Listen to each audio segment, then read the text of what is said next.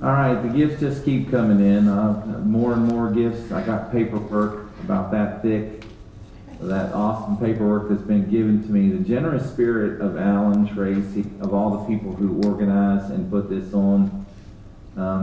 There's no words for that, because you don't know what a magnanimous gift it is to, especially ministers of the gospel of Jesus Christ, to receive these things, to study.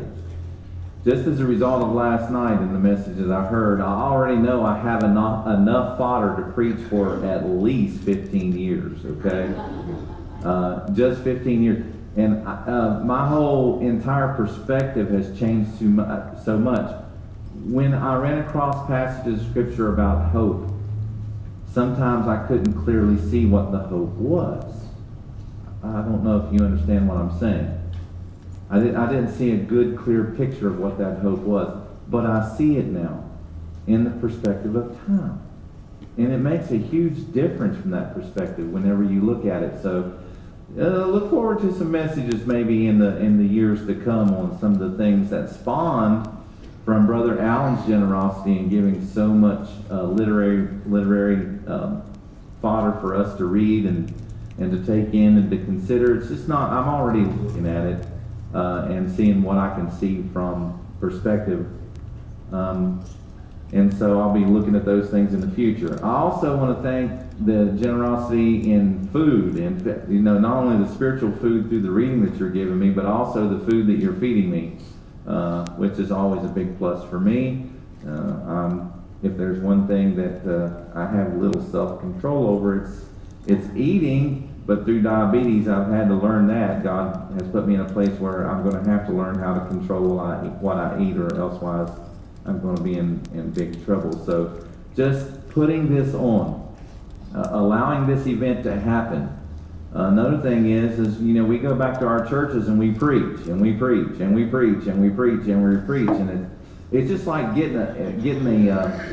it's like we start with a tank of gasoline and it dwindles down, and pretty soon you can see the needle on the red, and you're on E, and you need some regeneration, or you need some fuel. And so coming to a conference like this allows me to hear other men of God speak and do so much to help fill the tank back up so that you can go back to your home church and do a whole lot more and try to do the best that you can by the people that you minister to. So anyway, just my heartfelt thanks to everybody who does something here. You're all part of a body. You all work together.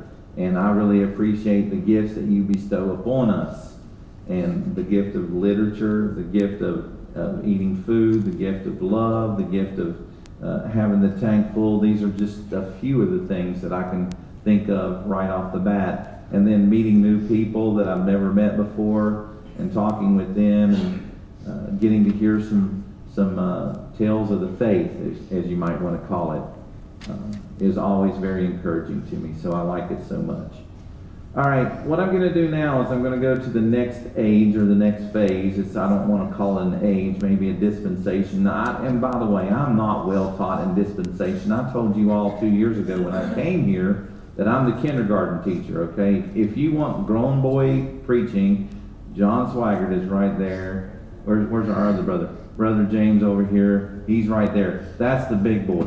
They preach the good stuff. And I've been so blessed by it. I'm really blessed in this conference. If you want to see the pattern of everything, and it's in the way a little bit because I can't see my Bible, and so I'm moving it out of the way. If you want to see some fantastic pictures that God put in play, then I'm the guy you want to see, because there are things I can show you and parallels that I can show you between passages of Scripture that you've probably never seen before. And some of you probably have. Those who are well studied in the Word of God, those who have attended a long time in reading Scripture, you know some of the things I'm already saying before I say it, because you've seen it. You've seen the parallels. And so we looked at the book of Genesis, which I call God's primer. It's his alphabet, so to speak. Not only is it his alphabet, but in it contains everything you need to know about the ages. I'm saying that he wrote it down to where you can see it. And so we looked at the two covenants that he was going to evoke, and we saw that through Cain and Abel. We saw that through Ishmael and Isaac. We saw that through Jacob And Esau, we saw that through Joseph and his brethren. We could see it through Manasseh and Ephraim. We could also see it through Leah and Rachel, that God wanted to tell you in advance everything he was going to do. And so he used Genesis in order to set you up for what was about to come. Now the real age started whenever God dealt with the children of Israel as they were bound to the Egyptians, and God pulled them out. The Exodus in that period of time. By the way, if you want to look at this, Genesis is where God tells you everything he's about to do. Exodus, Leviticus, Numbers, and Deuteronomy would parallel the life of Christ. It took 4 books in the Old Testament to do what Christ could do, also in 4 books in the New Testament, Matthew, Mark, Luke, and John. So you can look at those Gospels. But it took him far less time. The children of Israel were in the wilderness for 40 years. Jesus fasted only 40 days and 40 nights. So Jesus kind of condensed everything down and made it more finite, because he already was on his A game when he came here, and he fulfilled things a lot faster than the children of Israel did. And now we come to the conquest. The conquest in the book of Joshua. So I need for you, if you can, if you have dual markers, I want you to put one marker in Joshua at the very front, and I want you to put one in the book of Acts. Because the parallel to the book of Joshua is the book of Acts in the New Testament. The ages, we just said Matthew, Mark, and Luke, and John, those things are contained within, of course, the same thing as Matthew, Mark, Luke, and John. And this begins, of course, with a commission. And we want to look at both commissions because there are 2 commissions. One a very condensed version, this one maybe a little bit longer. And so God begins to talk to Joshua about what he's supposed to do. And so before we do that, let's pray. Father, we thank you for this day and your many wonderful blessings. Lord, I pray that you would bless the people with your word that was ever so wise, the word that you thought of well in advance before the first word was penned. Lord, we thank you for the way you did it and the mysteries that you hid therein, some of which we still do not know to this day. So, Father, I pray that you would help to be a comfort to the people and help them understand, even by looking at the Word of God and how some people say the Word of God differs so much. I don't know how people can see anything in it, but Lord, the organization of it is unparalleled in any work, in any book, ever in the history of time. And so, Father, I pray that you would give them a glimpse of that and see the foreknowledge that you had and how you penned it out. And we'll not forget to give you praise, honor, and glory for it all. In Jesus' name we pray. Amen. Now, Moses is now dead. Up to the top of the mount he went, burial place disputed even by Satan himself. Nobody knows what happens to him, and I'll get to a piece of that here in just a minute. But here, after Moses is dead, God has already commissioned Joshua, and why not? Who spent more time at the tabernacle than Moses? That was Joshua. Joshua spent more time outside the camp than anyone else. And let's talk about being outside the camp. That was the place where God chose to be. In the very beginning of their pilgrimage, and when the last time I was here, I taught on this, God dwelt in the midst of the camp. His tabernacle was pitched in the dead center, and everybody camped around about the tabernacle. But then, after the fiasco in the mount, when he was trying to give them the law, and they disobeyed by creating another god, God said, I don't even want to be in this camp anymore. Put me on the outside. Make sure my tabernacle goes out there. And so if you wanted to go to God in the Israelite camp, you had to leave the camp to go to the outside to even approach unto him. And Jesus also, who suffered without the camp, you know that scripture. He made a place and a name for himself, not in the midst of Jerusalem, so to speak, but on the edge of it on Mount Golgotha. So there you see the parallel there. And so Joshua is now in command.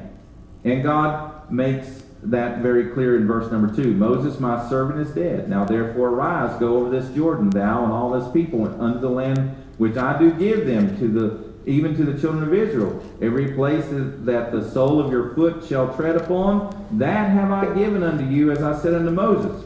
from the wilderness and this Lebanon, even unto the great river, the river Euphrates, and all the land of the Hittites, and unto the great sea toward the going down of the sun shall be your coast. There shall not any man be able to stand before thee all the days of thy life. As I was with Moses, so I will be with thee. I will not fail thee, nor forsake thee. Be strong and of good courage, for unto this people shalt thou divide for an inheritance the land which I swear unto their fathers to give them. Only be thou strong and very courageous, that thou mayest observe to do all according to all the law which Moses my servant commanded thee. Turn not from it to the right hand or to the left. Isn't that a weird saying? Don't turn from the right or the left. Don't turn to it from the right or the left. What's he trying to say? And we see everything in this world on a continuum. I like to call it a bell curve. The peak of what we should be doing is right there in the center of the bell curve, but if you go to the right, it curves down and goes out like this. And then on the left, you start at the peak and then you go down and it curves off to the left. God says don't turn right and don't turn left. And I think the problem, and you can see it very clearly in our divided religions across the world. I'm not talking about different religions other than believerism or Christianity, so to speak. I'm talking about within our own realm. How many divisions and factions do we have all over the world? How many sisters and brothers sit in a different view, from a different viewpoint, seeing different things than we do? Each of them might have a little piece of the truth. But in having a little piece of the truth in the way that's preached and presented, there are also lies and poison even among some of the things that are taught and preached upon even to this day. So God says, look, I set the law up for you, Joshua. You know what the law is. Don't deviate to the left or to the right. Stay the course and understand it the way I've written it, okay? This book of the law shall not depart out of thy mouth, but thou shalt meditate therein day and night, that thou mayest observe to do according to all that is written therein. For then thou shalt make thy way prosperous, and then thou shalt have good success. Have I not commanded thee? Be strong and of a good courage. Be not afraid, neither be thou dismayed, for the Lord thy God is with thee whithersoever thou goest. What a strong commission. God is saying, hey, the very strength of my presence is with you. I've given you a commission. I want you to go out and I want you to conquer these nations that live in this land.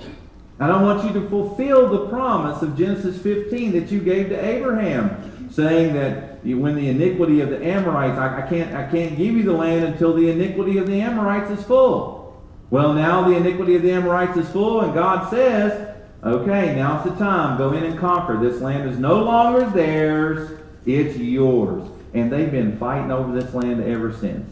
If you look at it in the sense and in the news and the way you see Israel right now, they are still fighting over the land. They're still fighting over it. There are still people who think they have a thread of hope that it belongs to them, but there's one piece of real estate in all of the world that doesn't belong to anybody but God, and to whomsoever God says belongs to it at the time. And other nations cannot get that through their thick skull. But what's going to happen is one day all the worlds are going to amass together as one. Every nation is going to gather, even the good old US of A. I know how patriotic we all are. I'm patriotic too. But one day this nation will turn its back on Israel. You can already see shades of it in the politics that goes on right now. And I'm not saying anything good or bad about anyone. I'm just saying that whenever you depart from Israel and the protection thereof and the praying for the peace of Jerusalem and all those things that God has given us, we're going to be in deep trouble. Why do you think our nation has enjoyed so much prosperity? That's nothing more than the blessing of Abraham. To those that bless you, they're going to be blessed. To those that curse you, they're going to be cursed. And so when the tenor of our intentions toward Israel changes, you're going to notice a change in the quality of your life here in the United States. So just buckle up and be prepared for that, because it's inevitable. It will happen. Am I for it? Absolutely not. Are you for it? Shouldn't be. You shouldn't be. But it's going to happen. And I'm not worried about it. It's not causing me to lose any sleep. But I will tell you that the quality of life will change, and I do have grandchildren, and I would like to see them grow up in an age kind of like the one I grew up in, but we're getting so far away from that. We're so far. We're just going so far. So all that's left for me now to do is to teach my grandchildren to walk in the way of the Lord. That's all I have left. You might have to suffer persecution, grandson. They might come and cut your head off. But you stay true to the Lord your God. You follow after him the best you can. And Paul's trying his best to attain the thing the Lord is trying to have him attain. And I want to know that I would love to see you there with me, and that we can rejoice together with the Lord Jesus Christ. That's how I feel. But anyway, the conquest has now begun. Now, I told you, try to mark the book of Acts, and so I want you to turn to the commission of the book of Acts. We're just going to flip back and forth for a little bit and see some key components of both books to let you know just how the construct of God is, okay? In the Acts of the Apostles in chapter number 1, they're all waiting around.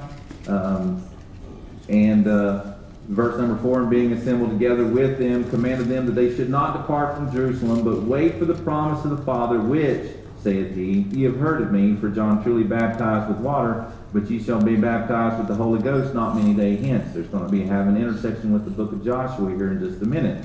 When they therefore were come together, they asked of him, saying, Lord, wilt thou at this time restore again the kingdom to Israel? We've been talking so much about ages this week. Do you understand that the Jewish nation is blinded to Jesus Christ? They're blinded to it. They can't see it. You can preach the gospel for 15,000 years, and some of them will never believe because they can't see it. And I had my aha moment in this man's message just a couple of days ago. It was a revelation. It was given to me of God. The blinders were lifted. The scales fell off my eyes. That was an act of God. Any act of revelation is an act of God, and it should be cherished. And boy, I sure do cherish this one. But do you know what the blinders on the age of grace is? The coming kingdom. We're blind to it. The people who are in this room is not packed out. You want to see packed out? Go to some mega church down the road somewhere. You're going to find out what packed out looks like. There are very few people who have the revelation that we have been given. And it is a great trust that God has invested in us. And so therefore, don't look lightly upon this conference. Also, don't look to your left and right and say, well, I see a lot of seats empty here. There's not a whole lot of people here. Not a whole lot of people have been given this revelation. We are the fortunate ones in one way, unfortunate in another, but we are the fortunate ones because God has given us this great responsibility. And it's a great stewardship that he's entrusted to you. And we still go around telling people about it in the hopes that God will take the blinders off of their eyes and they see the same things that we do. And so he says, you're going to be baptized not many days hence by the Holy Ghost. When they therefore come together, will you restore the kingdom at this time to Israel? And he said unto them, it is not for you to know the times or seasons which the Father hath put in his own power. But ye shall receive power, after that the Holy Ghost is come upon you, and ye shall be witnesses unto me both in Jerusalem, and in Judea, and in Samaria, and under the uttermost part of the earth. Guess what? That's the outline of the book. You want an outline of the book of Exodus, or the Apostles, the Acts of the Apostles? Verse number 8 is it. It starts in Jerusalem. It spreads out to Judea, then to Samaria, and then Paul takes it to the uttermost parts of the earth. There's your outline for the book of Acts, okay? Now, turn back with me to the book of Joshua. There's some things that are going to take place before the conquest begins. One of the major things that take place is the parting, or not the parting, but the heaping is probably the better term. The heaping of the Jordan River. And there are 4 times in Old Testament Scripture where waters have been parted. One was under Moses. Moses stood before the Red Sea, and God drove a strong wind into the Red Sea overnight, and the Red Sea parted, and the children of Israel walked across on dry land. 2 is Joshua, the counterpart to Moses. Moses, Joshua. Joshua leads them in. The Jordan River goes up on a heap. I would have loved to have been there to see that. You know how Hollywood puts together movies. I can't wait till God opens up the film projector room up in heaven and shows us some of these things that happen, because I, for one, would love to see this, okay? I just would love to see this. It's like so theatrical. And I would enjoy it. But also, there are 2 other people who, under the power of God, parted water. And they are Elijah, because if you'll remember, he took the opposite route of the conquest to go out. He passed right by Ai. He passed right through Jericho. And when he crossed over into the plain, he was received up into heaven alive after he had parted the Jordan River with God's help by slapping his mantle into the water. Was received up into heaven around the same place where Moses was buried. Then, poor old Elisha, who was told, but if you can stay with your master the whole time, here's that cling to message again. Wherever your master goes, if you're found with him, if you got your eye on him, when it's time, then guess what? When the mantle falls, it's yours. And not only that, but I'm going to give you a double portion of it.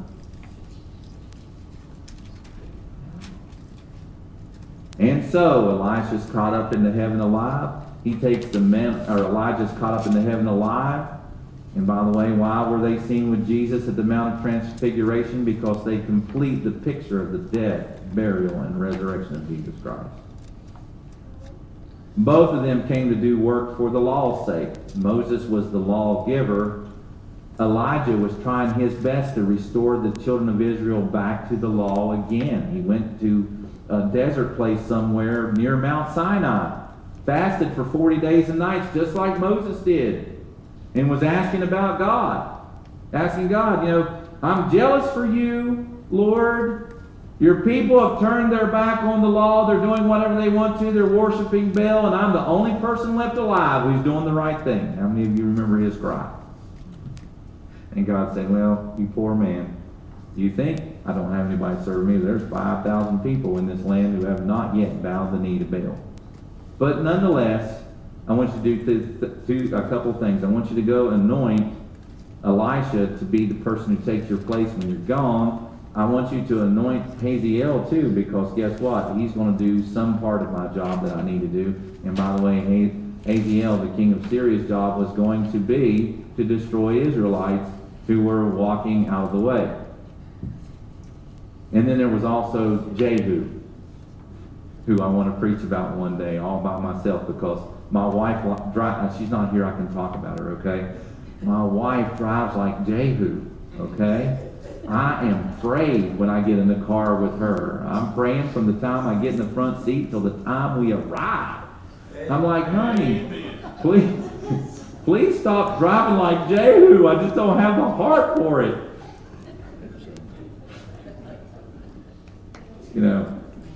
That righteous king from Israel who hopped on a chariot, when he got down, I bet he aged about 15 years and his hair had turned white over one chariot ride. Come and see my zeal for the Lord. I love that. I love Jehu. He's one of the more colorful figures in Scripture, in all of Scripture. I just love him. Okay, there was me chasing a rabbit because I don't have notes. But anyway, I like chasing rabbits. They get you away from the dogs. All right, so what's going to happen now? These 4 men, and by the way, Elisha wrapped up the mantle, and he struck the waters, and he walked back through in the same path. He went through Jericho first, through Ai, so forth, so on. So the path of the conquest that you're about to look at here in just a minute. Elisha went the reverse direction through the conquest, while Elijah came back in through the conquest, which lets you know that Elisha and the apostles of Jesus Christ share some things together. What happened in the Acts of the Apostles? Well, let's look at it. there in chapter number 2. Chapter number 2, verse 1, and when the day of Pentecost was fully come, they were all with one accord in one place, and suddenly there came a sound from heaven as a rushing mighty wind, and it filled all the house where they were sitting. And there appeared unto them cloven tongues like as of fire, and it sat upon each of them. And they were all filled with the Holy Ghost, and began to speak with other tongues as the Spirit gave them utterance.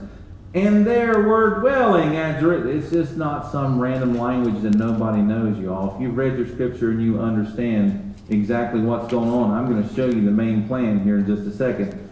As the Spirit gave them utterance. And there were dwelling at Jerusalem Jews, devout men. Not just ordinary common people. These were people who were devout. Why were they in Jerusalem right now? They were celebrating Pentecost. They came from nations all round about, and they had come to Jerusalem to gather there because they were serious about keeping the commands of God. And they're all there. Now, when this was noised abroad, it says, and there were dwelling at Jerusalem Jews, devout men, out of every nation under heaven. Every known civilization at the time had Jews who were there. And by the way, how did they get to all these other places? The diaspora.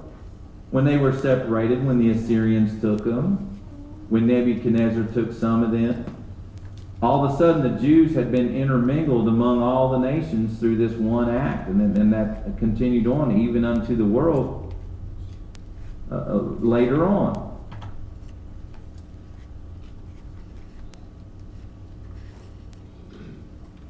And when this was noised abroad, the multitude came together and were confounded, because that every man heard them speak in his own language. They knew different languages, and so they're listening, and these apostles are speaking, and they're speaking in their language, or they're hearing it as their language. Maybe they were saying it in their language, and then the Holy Spirit was actually translating it into the language that they would understand. And they were all amazed and marveled, saying one to another, Behold, are these not which speak Galileans? And how hear we every man in our own tongue wherein we were born? Here you go. There's a list. Parthians, and Medes, and Elamites, and dwellers in Mesopotamia, and Judea, and Cappadocia, and Pontus, and Asia, Phrygia, and Pamphylia, and Egypt, and in parts of Libya around Cyrene, and strangers of Rome, Jews and proselytes, Cretes and Arabians, we do hear them speak in our tongues the wonderful works of God. And they were all amazed and were in doubt, saying one to another, What meaneth this? Guess who steps up to preach the sermon?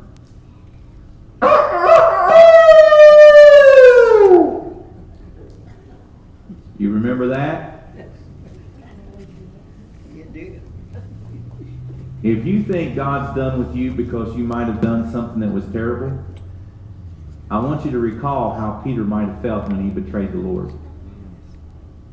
When he cussed in front of the soldiers. Hello. I want you to see at that moment in that man's life, he thought it was over, that there was nothing left. And that was the way that Satan could sift him as wheat. Jesus warned him in advance, hey buddy, Satan wants to sift you as wheat, but I'm praying for you. I'm praying for you. It's good to see Peter made it out the other side. He denied the Lord 3 times, but the Lord Jesus Christ made him confess him 3 times in love. How many of you remember that? But it was Peter who stood up and he spoke the first message to this Israelite crowd, these proselytes from out from under every nation under the sun. Verse number 41 of chapter 2 says, When they that gladly received his word were baptized, and the same day there were added unto them about 3,000 souls.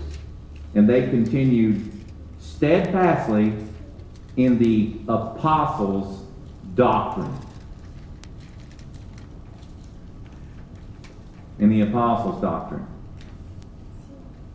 In fellowship and in breaking of bread and prayers and fear came upon every soul, and many wonders and signs were done by the apostles. It was a marvelous age. There were supernatural things going on. Meanwhile, back in the book of Joshua, and I want you to understand the difference between life and death in these passages of Scriptures.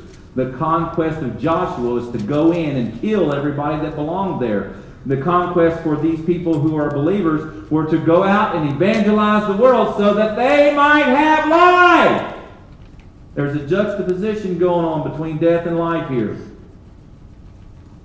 Please understand what's going on. Joshua was supposed to go in, and God made it very clear. Now, when Jericho falls, I want every inhabitant in it dead. I don't care. I want every beast in it dead. I don't want anything that has breath in it to live. I want it all to die. The call to evangelize in the book of Acts, we go and preach the gospel to every creature, according to what the Great Commission of our Lord Jesus Christ was, which he gave them in Matthew, and Mark, and Luke, and a little bit in John.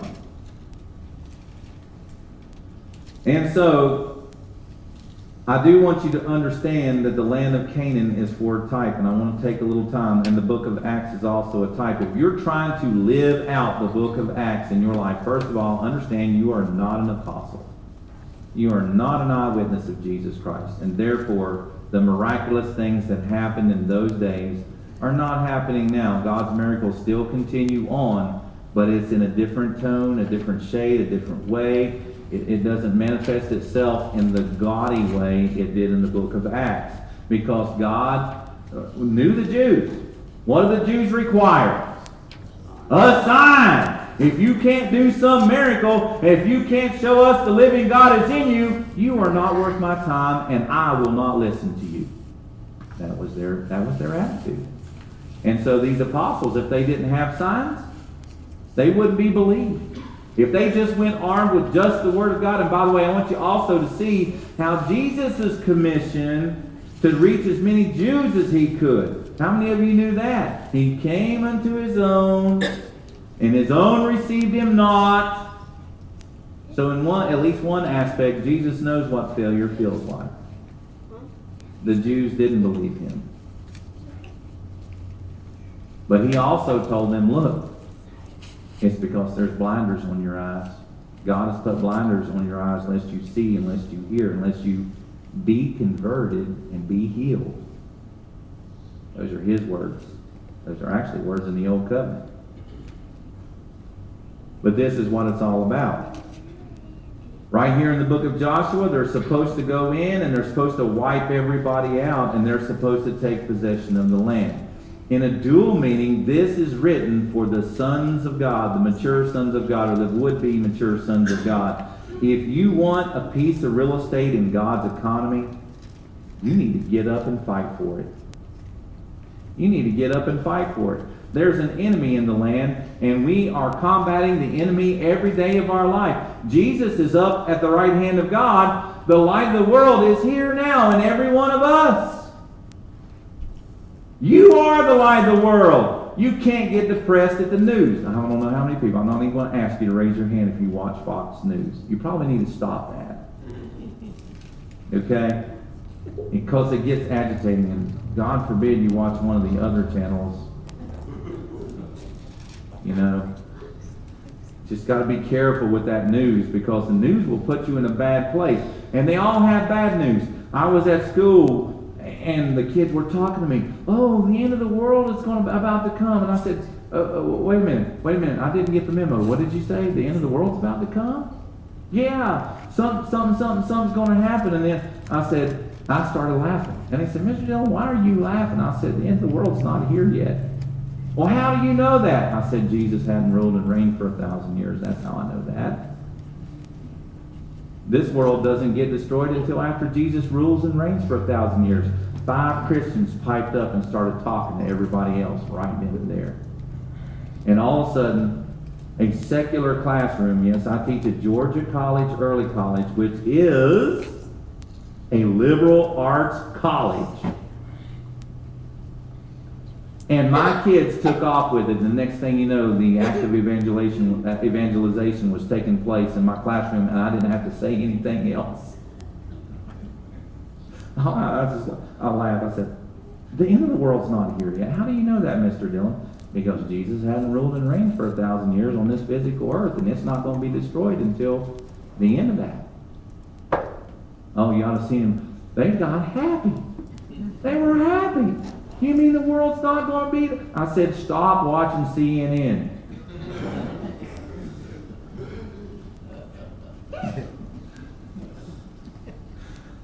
That was for free.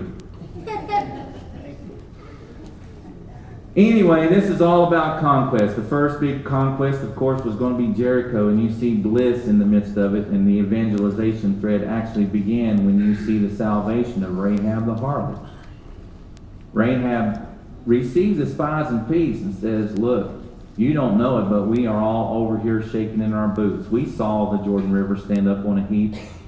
We heard what happened to you in Egypt and how God delivered you. And all these men in this city are dead afraid of you because they know the power of God was with you. And oh, by the way, if the power of God is with you and I help protect you, will you make sure my family doesn't die?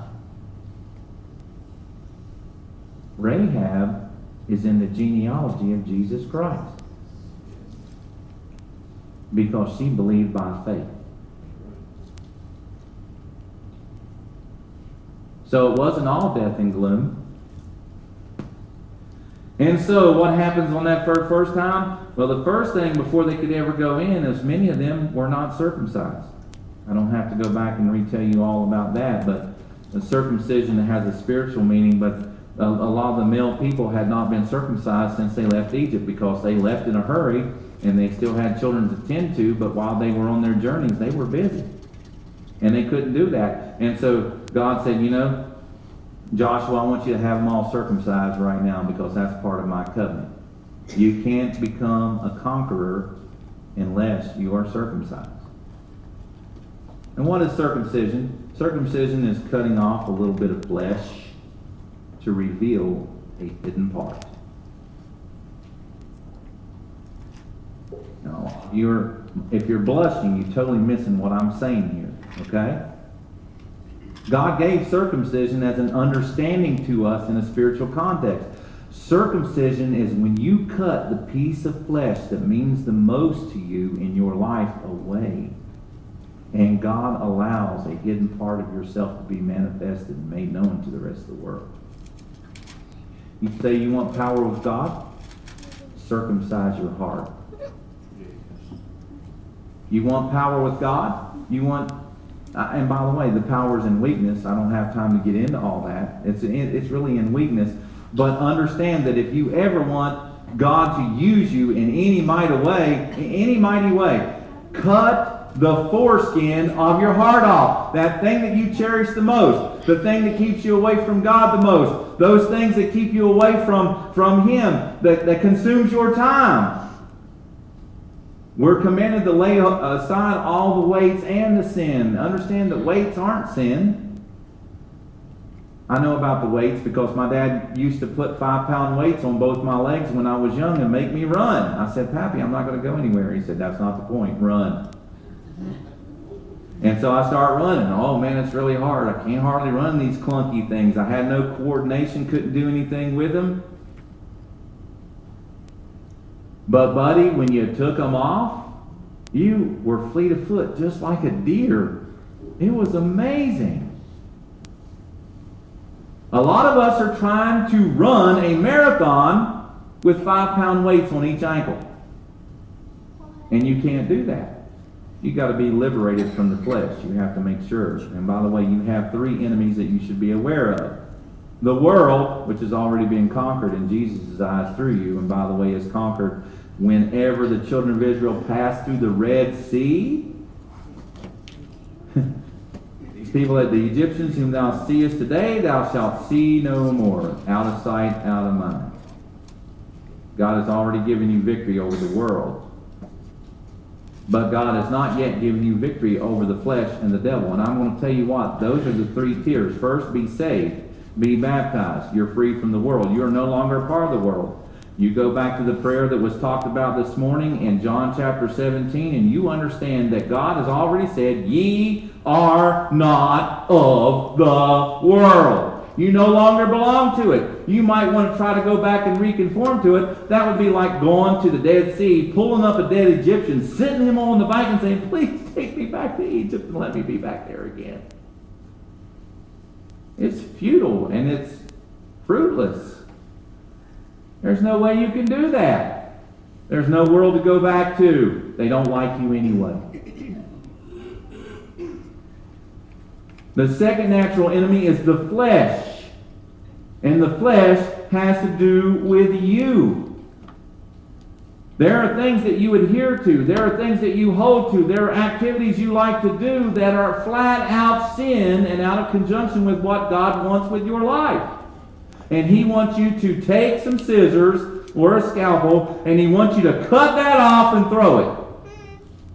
So that the hidden part that God has put in you can be manifested to the world. The last enemy, if you succeed in cutting off your flesh, look out.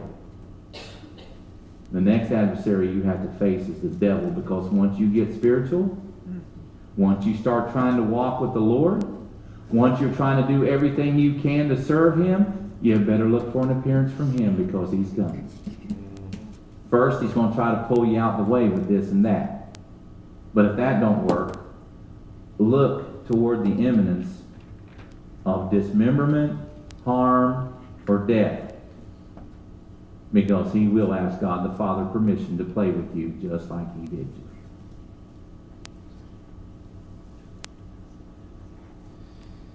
A lot of us will never make it to stage 3.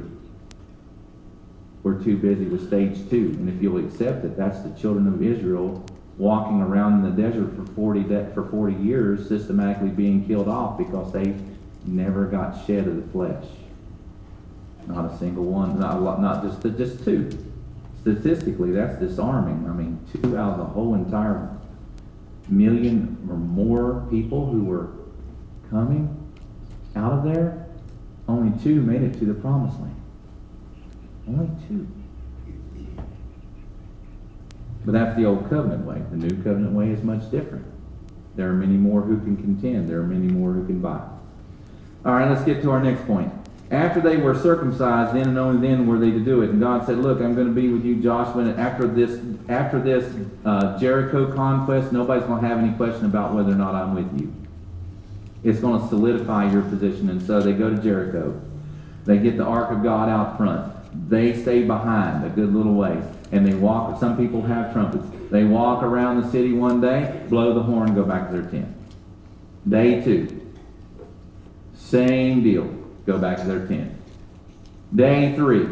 Same thing. Blow the horns, go back. And at first, if the men of Jericho are afraid, it's like, what are they doing? This is the strangest battle tactic I've ever seen in my whole entire life.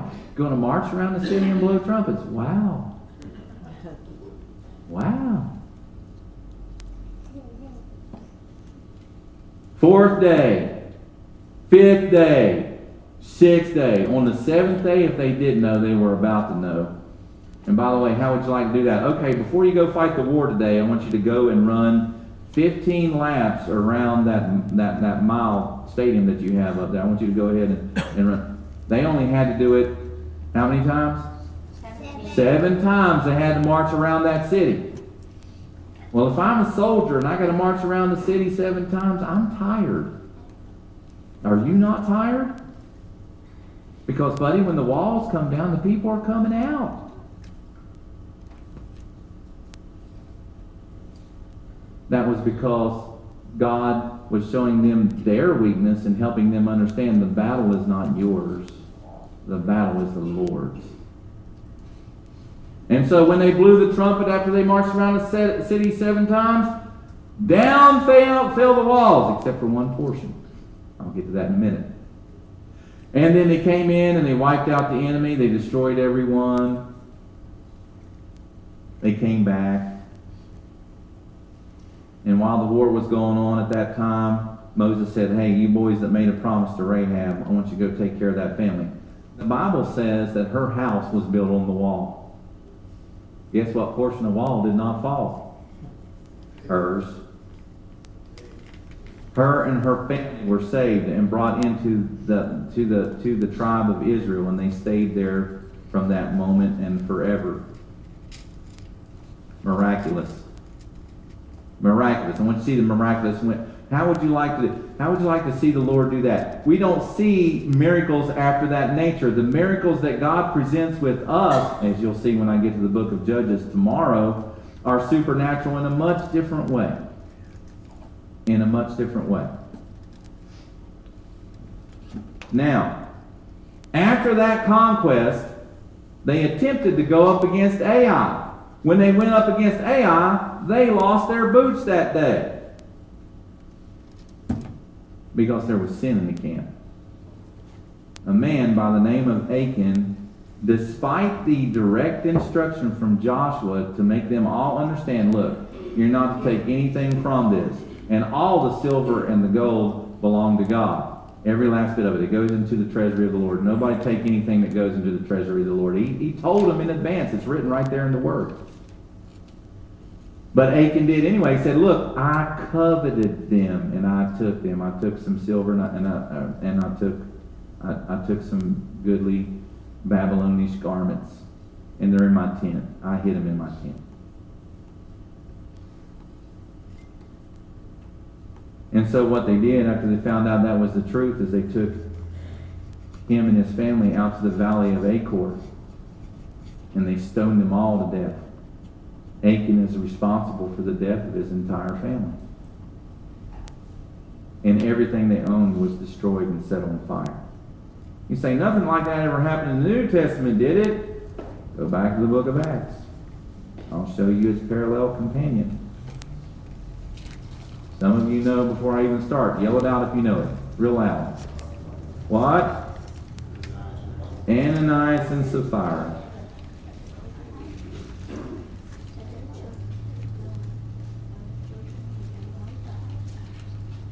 My fingers aren't working very good.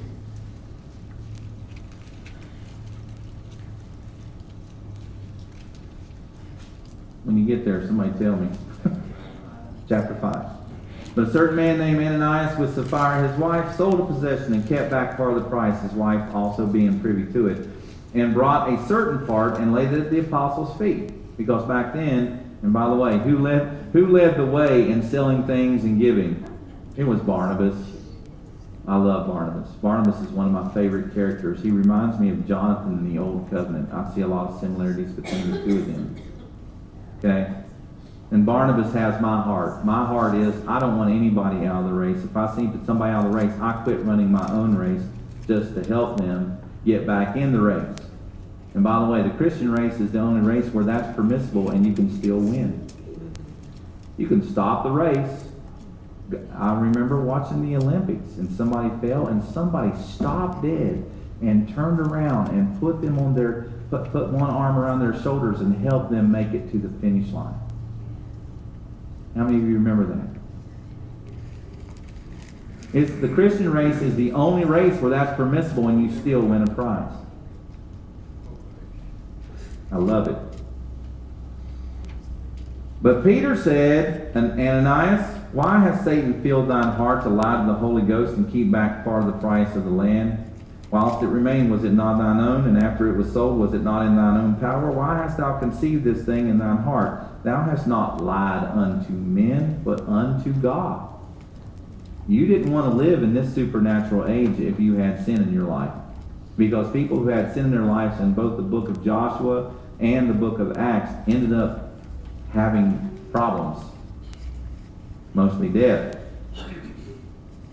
Now, after this, in the book of Joshua, so I'll flip back to Joshua, completely lost my place in the book of Acts, but I'll get back to it in a minute.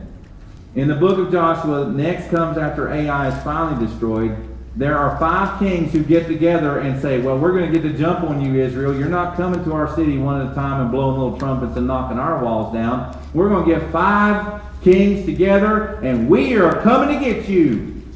And they all marched up against them and lost. The 5 kings ended up hiding in a cave. And after they were finished with the battle, Joshua stopped and said, hey, put some rocks over top of that cave and we'll deal with that when we get back. They were still pursuing enemies. I think that was the time when Joshua asked for the sun to stand still and the moon to stand still, and it did for a 24-hour period of time. I think that was the place where that actually happened, so that they could finally make that conquest. But an amazing thing happened after that destruction, after they destroyed the 5 kings. They went to each and every one of the cities that came out and attacked them. Those 5 cities, they took them on one at a time. They went in, they destroyed women, they destroyed children, they destroyed everything. They marched out against them. And then another 4 or 5 kings decided they wanted to do the same thing. They came out against Joshua all at once. They were all destroyed down the ground. And then he went to each one of those cities and he destroyed every single living inhabitant there. And that to me, my friends, is shades of Armageddon, because the conquest, what happens right before the big conquest begins, you know.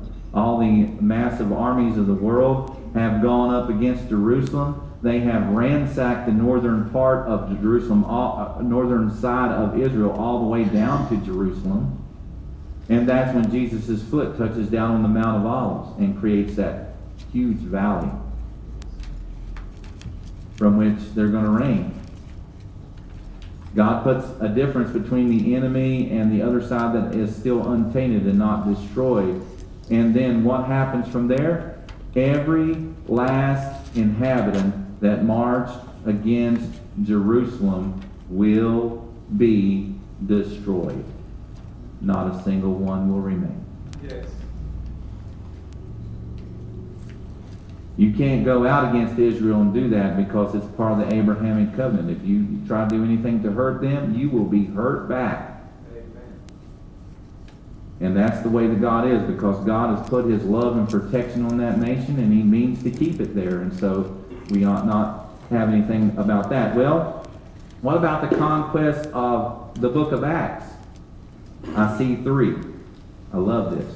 See, in the book of Joshua, they're only disputing the land of Israel, the land of God, God's own prized possession in this world, the only place where he chose to put his name there. That belongs to him and him alone, and to the people who he wishes to give it to. But later on in this passage of Scripture, God's trademark signature on life, as I said, Joshua pertains to death, while the book of Acts pertains to life. You're going to see a couple of things that happen. I don't know if you've ever made this connection, but we'll see if you have. Okay? Peter preaches a second message. Altogether, after Peter's first 2 messages, there are 8,000 souls who have added themselves to the church. That's a pretty good number to start with, right? By the way, what do you think is happening to all these proselytes who are going back to their nation? They are about to be evangelized. Because that's exactly the message they're getting. Look, there's a coming king, and he has an age in which you can rule and reign. And if you want to be a part of this rule and reign, then you better understand and believe that Jesus the Christ is the Son of God, that he died and was buried again the 3rd day, and he wants you to live a life. And so that was the apostles' doctrine. But toward the latter part of chapter 8 in the book of Acts, the angel of the Lord spake unto Philip, saying, Arise and go toward the south, unto the way that goeth down from Jerusalem unto Gaza, which is desert. And he arose and went, and behold, a man of Ethiopia, a eunuch of great authority under Candace, queen of the Ethiopians, who had charge of all her treasure, and had come to Jerusalem for to worship, was returning and sitting in his chariot, reading Esaias the prophet. Then the Spirit said unto Philip, Go near and join thyself to this chariot. If God has ever spoken to your heart to go and talk to someone, I don't know why you didn't, but maybe from now on when he asks you to go, go.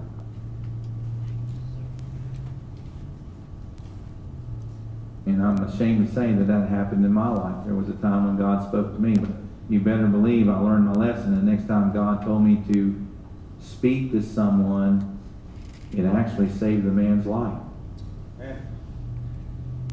And that's not my credit. That was the Holy Spirit. All that man needed was a friend. And my meeting him, my talking to him in obedience to the Holy Spirit allowed him to live. And he was a believer. So when the Holy Spirit speaks to you, you forget about your fear. Remember, fear belongs to who? Preached about him for 2 nights. Fear belongs to who? Jacob, not Israel. There's no fear in you. What did he tell Joshua? Be strong. Be courageous. Be brave. Which is the opposite of being afraid. You be brave from now on. You have a race to run. And you have the Lord to please. In their lives who could be saved as a result of our obedience to the Lord. So he's talking to the Ethiopian eunuch, and he said, do you understand what you're reading? He said, how can I, except some man should guide me? And he desired Philip that he would come up and sit with him. The place in the scripture was Isaiah 53. And he was talking about he was led as a sheep to the slaughter, like a lamb dumb before his shearer, so he opened not his mouth. In his humiliation, his judgment was taken away, and who shall declare his generation, for his life is taken from the earth? And he said, I don't know who this is talking about. Is this talking about the prophet? Whom speaketh the prophet? This. Is he talking about himself or some other man? And then Philip opened up his mouth and began the same scripture and preached unto him Jesus. And as they went on their way, they came to a certain water, and the eunuch said, see, here's water. What doth hinder me to be baptized? And Philip said, if thou believest with all thine heart, thou mayest. And he answered and said, I believe that Jesus Christ is the Son of God. And he commanded that the chariot stand still. And they went down to the water, and both Philip and the eunuch, and he baptized him. How many historians are in the room? Can you tell me whether or not there was a great revival in Ethiopia at this time?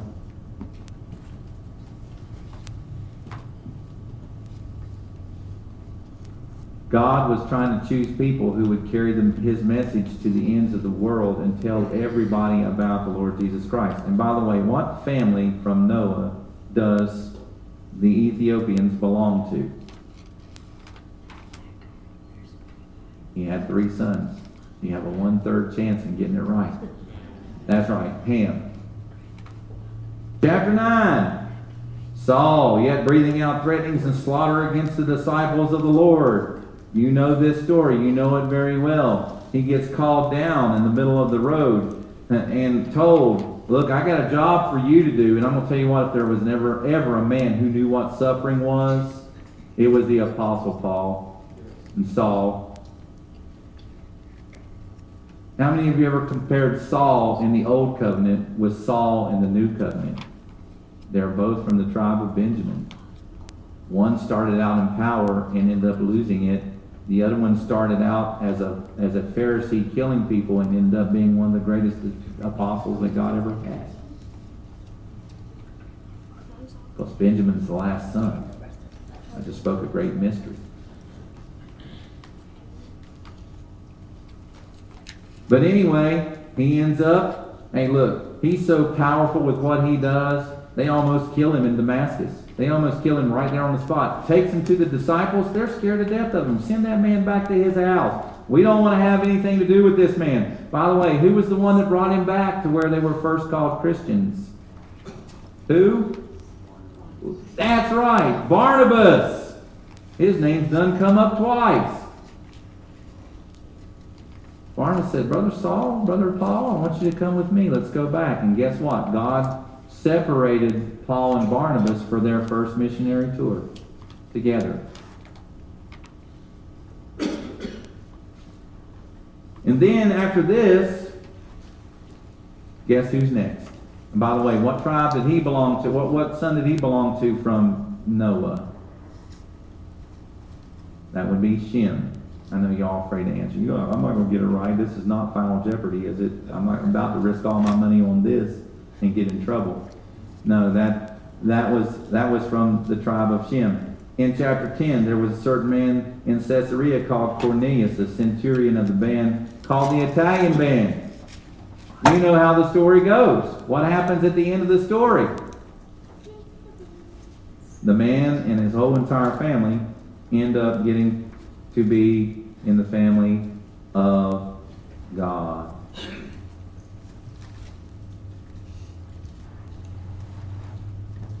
And so what tribe does he hail from?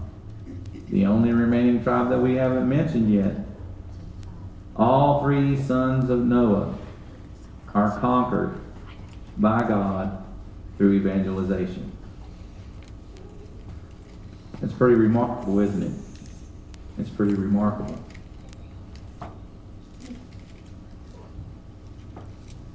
So if there's anything from tonight's message, and by the way, there are more. I could do this all night, but I don't want to bore you. It's about time for me to quit.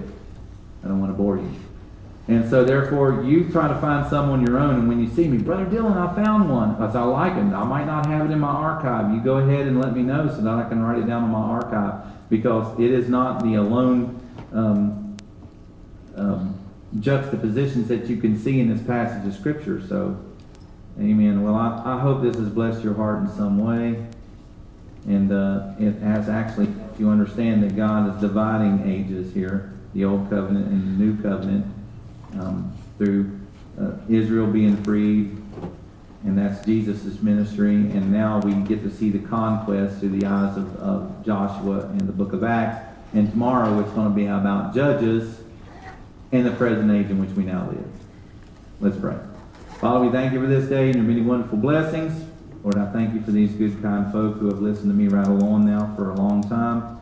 I pray that something might make some difference and actually help in the Bible studies that are here today. Lord, great is your word. Great is the consolidation of your word. Impermeable it is, though mankind would say elsewise. Lord, what a great book you've put together. I pray that we might live by every word that you've written in it. Help us to do the very best that we can by the Lord Jesus Christ. Help us to run our race with patience. And Lord, will not forget to give you praise, honor, and glory for all. We ask in Jesus' name. Amen.